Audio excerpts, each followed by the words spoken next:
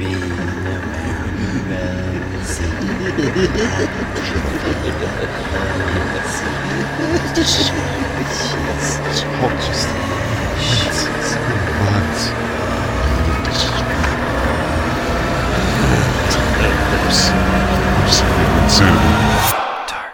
in the dark.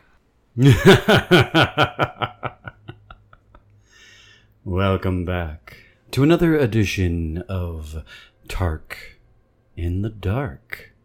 I am, of course, as always, your infallible host, Tarkin. And today we have a very fascinating story. This one is called If You Are Armed and at the Glenmont Metro, Please Shoot Me. An interesting title, so I'm just going to go ahead and jump right in. Make it a headshot. Shoot me in the temple, aiming slightly downwards. I need the bullet to travel the shortest possible distance through my brain before it hits my hippocampus. If I'm lucky, the sensation of the gunshot ripping through my skull will only last a few decades. As awful as this sounds, you'll be doing me an enormous favor. Death by a headshot, as soon as possible, is vastly better than the alternative. My ordeal started over 10,000 years ago, at 10:15 this morning. I earn extra money by participating in drug trials. I'm a so-called healthy subject who takes experimental drugs to help assess side effects. Once it was a kidney drug. A few times it's been something for blood pressure or cholesterol. This morning, they told me the drug I took was a psychoactive substance intended to accelerate brain function. None of the drugs I had tested so far have ever done anything for me, in the recreational sense. In other words, none of the drugs I've tested have given me a killer buzz or mellowed me out or anything. Maybe I've always ended up the placebo group, but nothing I've tested had affected me at all. Today's drug was different. This shit worked. They gave me a pill at 10:15, told me to hang out in the waiting room until they called me back for some tests. Only about 30 minutes, the research assistant told me. I flopped onto the waiting room couch and read a few articles from a copy of Psychology Today that was sitting on the coffee table. They hadn't called me back when I finished the Psychology Today, so I picked up a U.S. News and read it cover to cover. Then I read an old Scientific American. What was taking them so damn long? I sluggishly turned my head to look at the wall clock. It was only 10:23 a.m. I had read all 3 magazines in 8 minutes. I remember thinking this was going to be a long day. I was right. The waiting room had a little bookshelf with some used hardcovers on it. When I stood up to walk to the bookshelf, it felt like my legs barely worked. It's not that they were weak, they were just slow. It took a full minute just to stand up off the couch, and another minute to take 2 steps to the bookcase. I scanned the old books on the shelf and picked out a copy of Moby Dick. My arms had the same problems as my legs. Just reaching 1 foot in front of me to grab the book took a long time. I actually got bored just waiting for my hand to reach the spine of the book. I slogged back to the couch and collapsed onto it in a slow-motion fall that reminded me of the slow gravity hops of astronauts on the moon. I opened Moby Dick, slowly, and began reading. I started with Call Me Ishmael, and got as far as Ahab throwing his pipe into the sea, which was all the way to friggin' chapter 30, before they called me back. "How are you feeling?" the research assistant asked me. "I feel slow," I said. "Actually, it's the other way around. Everything seems slow because you're so fast." "But my legs, my arms, they're moving in slow motion." "Your body seems like it's moving slowly because your brain is fast.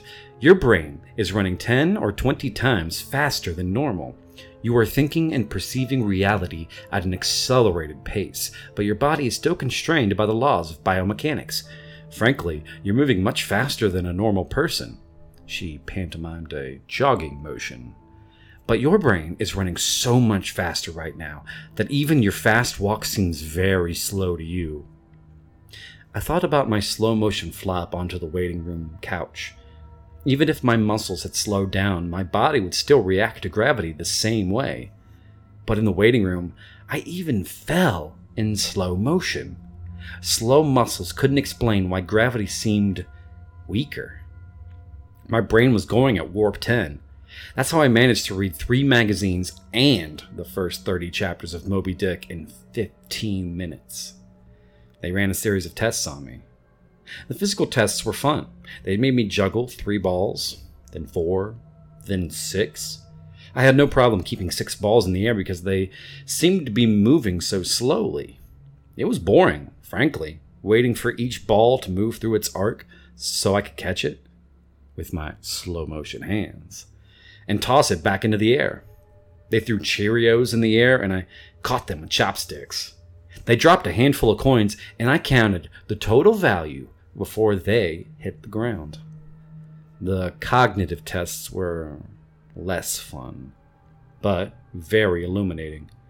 Finish a 50-word search. 3 seconds. Solve an intricate maze drawn onto a poster-sized paper. 2 seconds. View a slideshow projected at 10 images per second and answer detailed questions about what I saw. 95% correct. They told me I measured about 250 on the Kampf scale. Apparently that's deep into the superhuman range of thinking speeds. Then they sent me home. It'll wear off in a few hours, they said, which will seem like days to you. Try to use the residual effects to get some work done. Catch up on work emails while you're still in high-speed mode. The ride home was horrible. It was only 3 metro stops, and in real-world time, only took me about 35 minutes. But in my drug-accelerated hypertime, it felt like days. Days.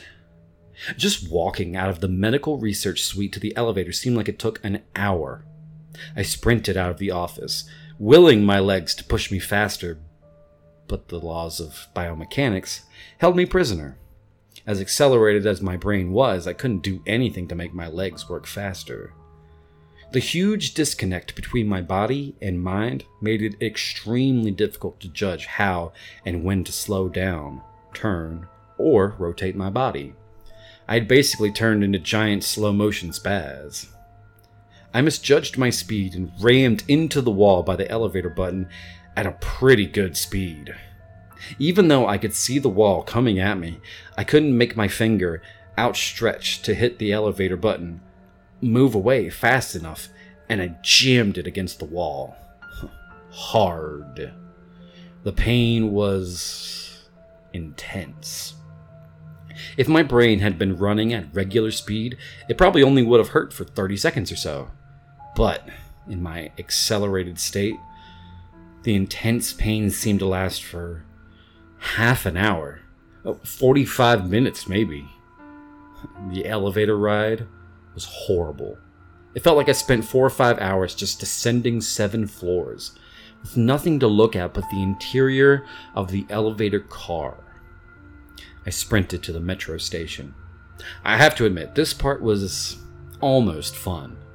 Even though my body moved at what seemed to me super slow speed, I could still carefully choose how and where to place my feet, swing my arms, and turn my torso.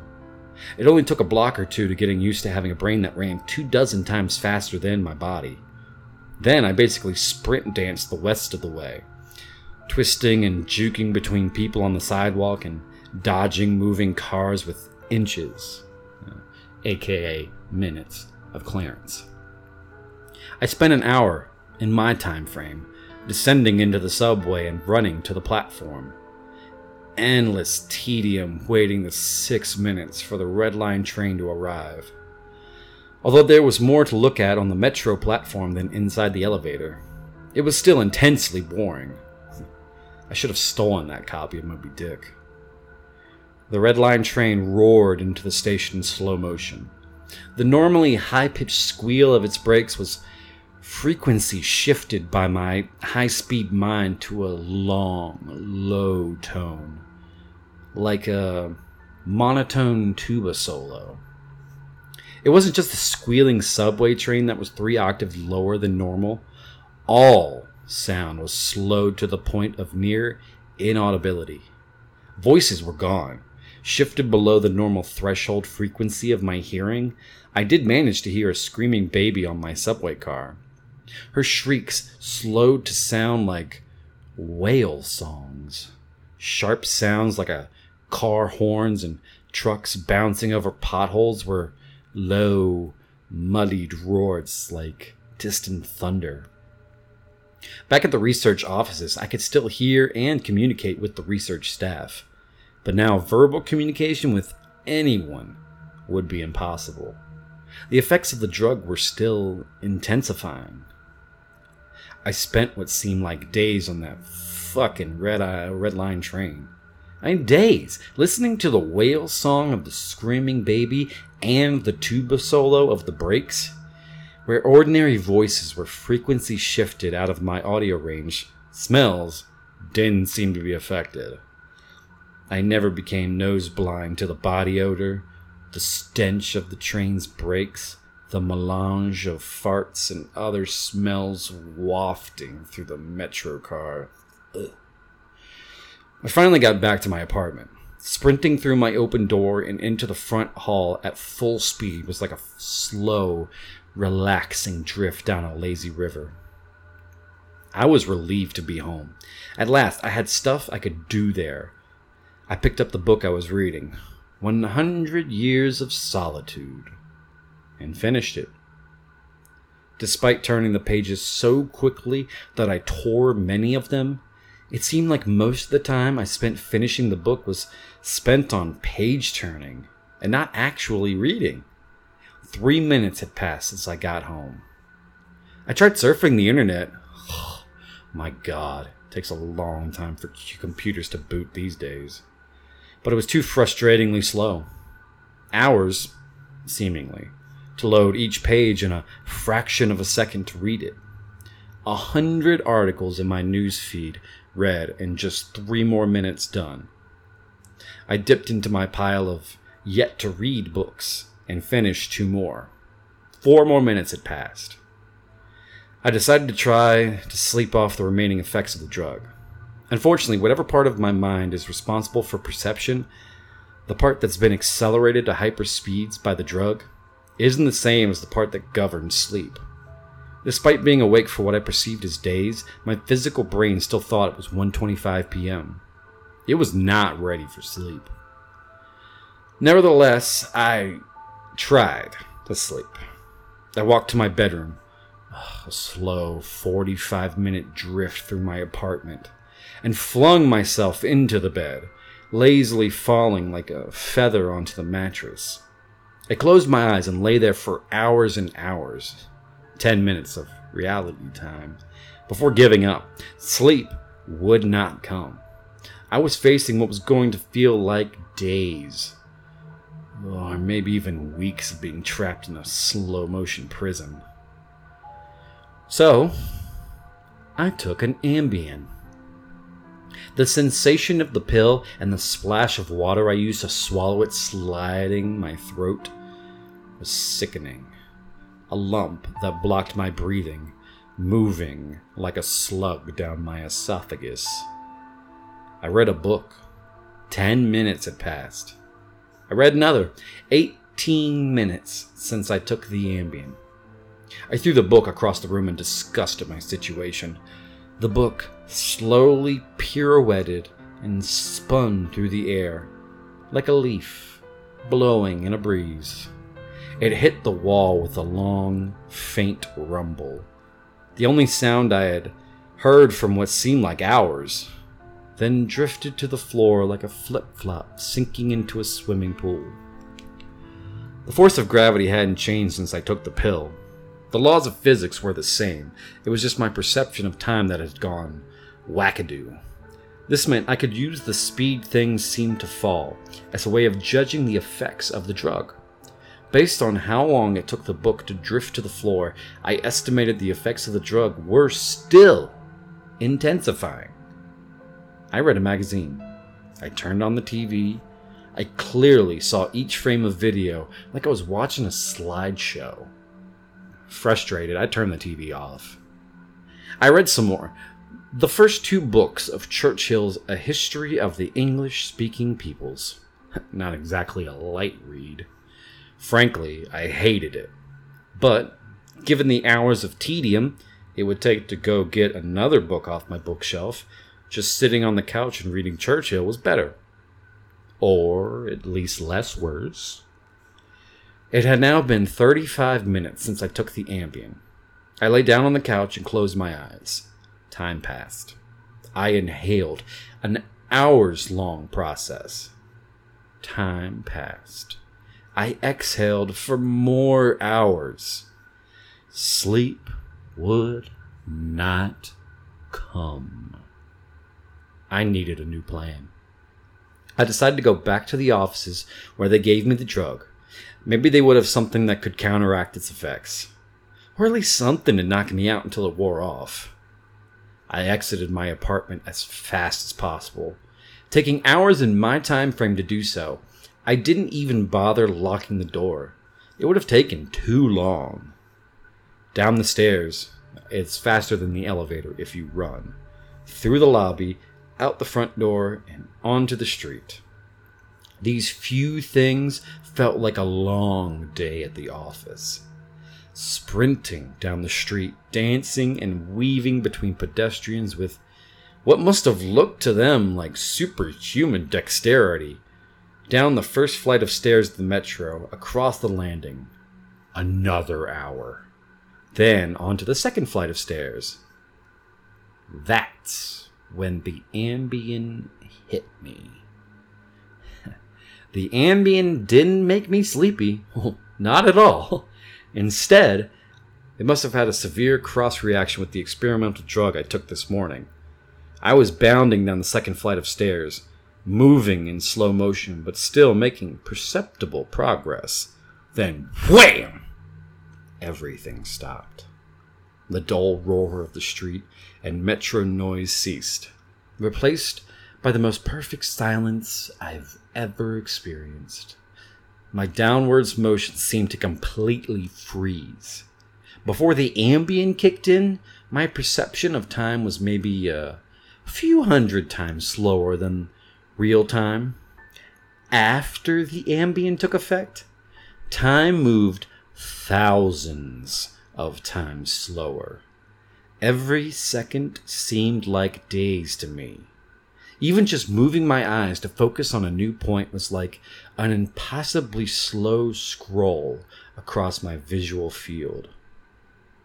Over the course of the afternoon, I learned how to walk, run, and jump, when my mind ran hundreds of times faster than my body, but with another 4 or 5 orders of magnitude of slow down caused by the Ambien, body control was almost impossible. I fell on the stairs.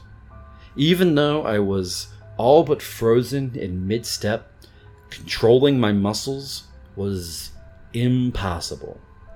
I commanded my foot forwards for like hours, then backwards for hours. More when it seemed like I would miss the next step, hours attempting to adjust the angle of my ankle, then readjusting when it felt wrong.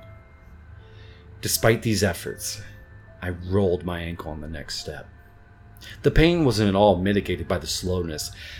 Hours of increasing strain on my bent ankle. The nerve signals that send pain into the brain must work differently than the nerves in my ear. Sonic energy was spread out over time, diluted until it was imperceptible. Pain flowed into my brain, undiluted by the change in my perception of time. Hours and hours of increasing weight on my turned ankle turned into hours of increasing pain upon increasing pain. I pitched forwards, my high-speed mind completely unable to control my low-speed body. I drifted downwards for days, managing to rotate my torso enough to keep my head from impacting the ground first. I eventually landed on my right shoulder. At first, the impact wasn't even noticeable. Then, I felt a slight pressure in my shoulder as it came into contact with the ground. The pressure grew, bringing increasing pain for hour upon hour. My shoulder finally gave out, popping out of its socket with an endless, sickening tug. I came to a stop days later, crumpled onto the ground, staring at the ceiling, the pain in my shoulder still screaming with the intensity of a fresh, violent injury. I had plenty of time to think during that fall.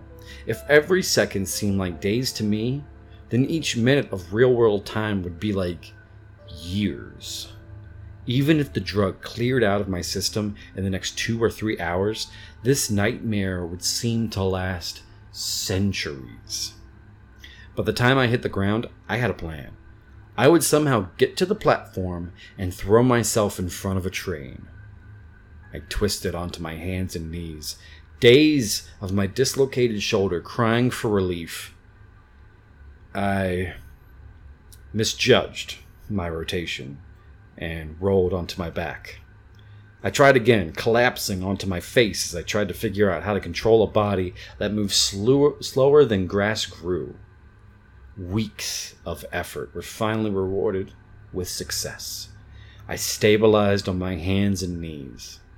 If I was just getting on all fours was this difficult, I figured that walking or running was completely out of the question. So I crawled. I crawled through the metro tunnel. The dumb looks on the faces in the crowd lingered on me for weeks. I crawled under the turnstile and onto the escalator.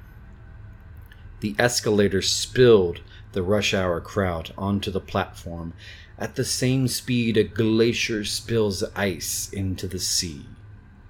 I looked out over the crowded platform during my interminable downward ride. The train status sign said the next train wouldn't arrive for 20 minutes. 20 minutes was like a year to me. I'd have to spend a year on the metro platform waiting to die. I crawled off the escalator, enduring days of stupid expressions on the commuters' faces. I crawled a few feet to a concrete bench and curled up next to it, trying to find a position to lessen the pain in my shoulder. Then, my problem with time got worse. Impossibly worse. The massive slowdown on the stairs was just the beginning of the interaction between the experimental drug and the Ambien. It fully hit me when I was curled up by the bench. I blinked. Years of darkness followed. Sound was already gone, and with my blink, sight was gone as well. All that existed was the pain from my fall. My hyper-accelerated mind wasted no time compensating for the lack of sensory input. Voices spoke to me. They sung to me in languages that never existed. Patterns and faces and colors came and went in my mind's eye. I recalled my whole life and imagined living another. I forgot English. I settled into a profound despair. I spoke to God. I became God. I imagined a new universe and brought it to life with my thoughts. Then I did it all again. And again. My eyes opened with geologic slowness. A faint glow. Weeks. A slint of light. Weeks. a narrow view of the metro platform, ankles of the commuters near me, and an advertisement on the opposite wall. I extracted my phone from my pocket, a project that spanned decades. How can I even explain the boredom? The pain in my shoulder is nothing compared to the boredom. Every thought I can think, I have thought hundreds of times already. The view of ankles and advertisements never changes. Never. The boredom is so intense it's tangible, like a solid object of metal and stone wedged into my skull. Inescapable. What are my options? If I crawl and fall onto the tracks without an oncoming train to crush me, I won't die. I'll experience even more pain from the 4-foot fall, but I'll most likely be rescued by some do-gooder on the platform and unable to act when the train finally does arrive. My suffering in that scenario will be endless. So, I wait for the train, so I can throw myself under it.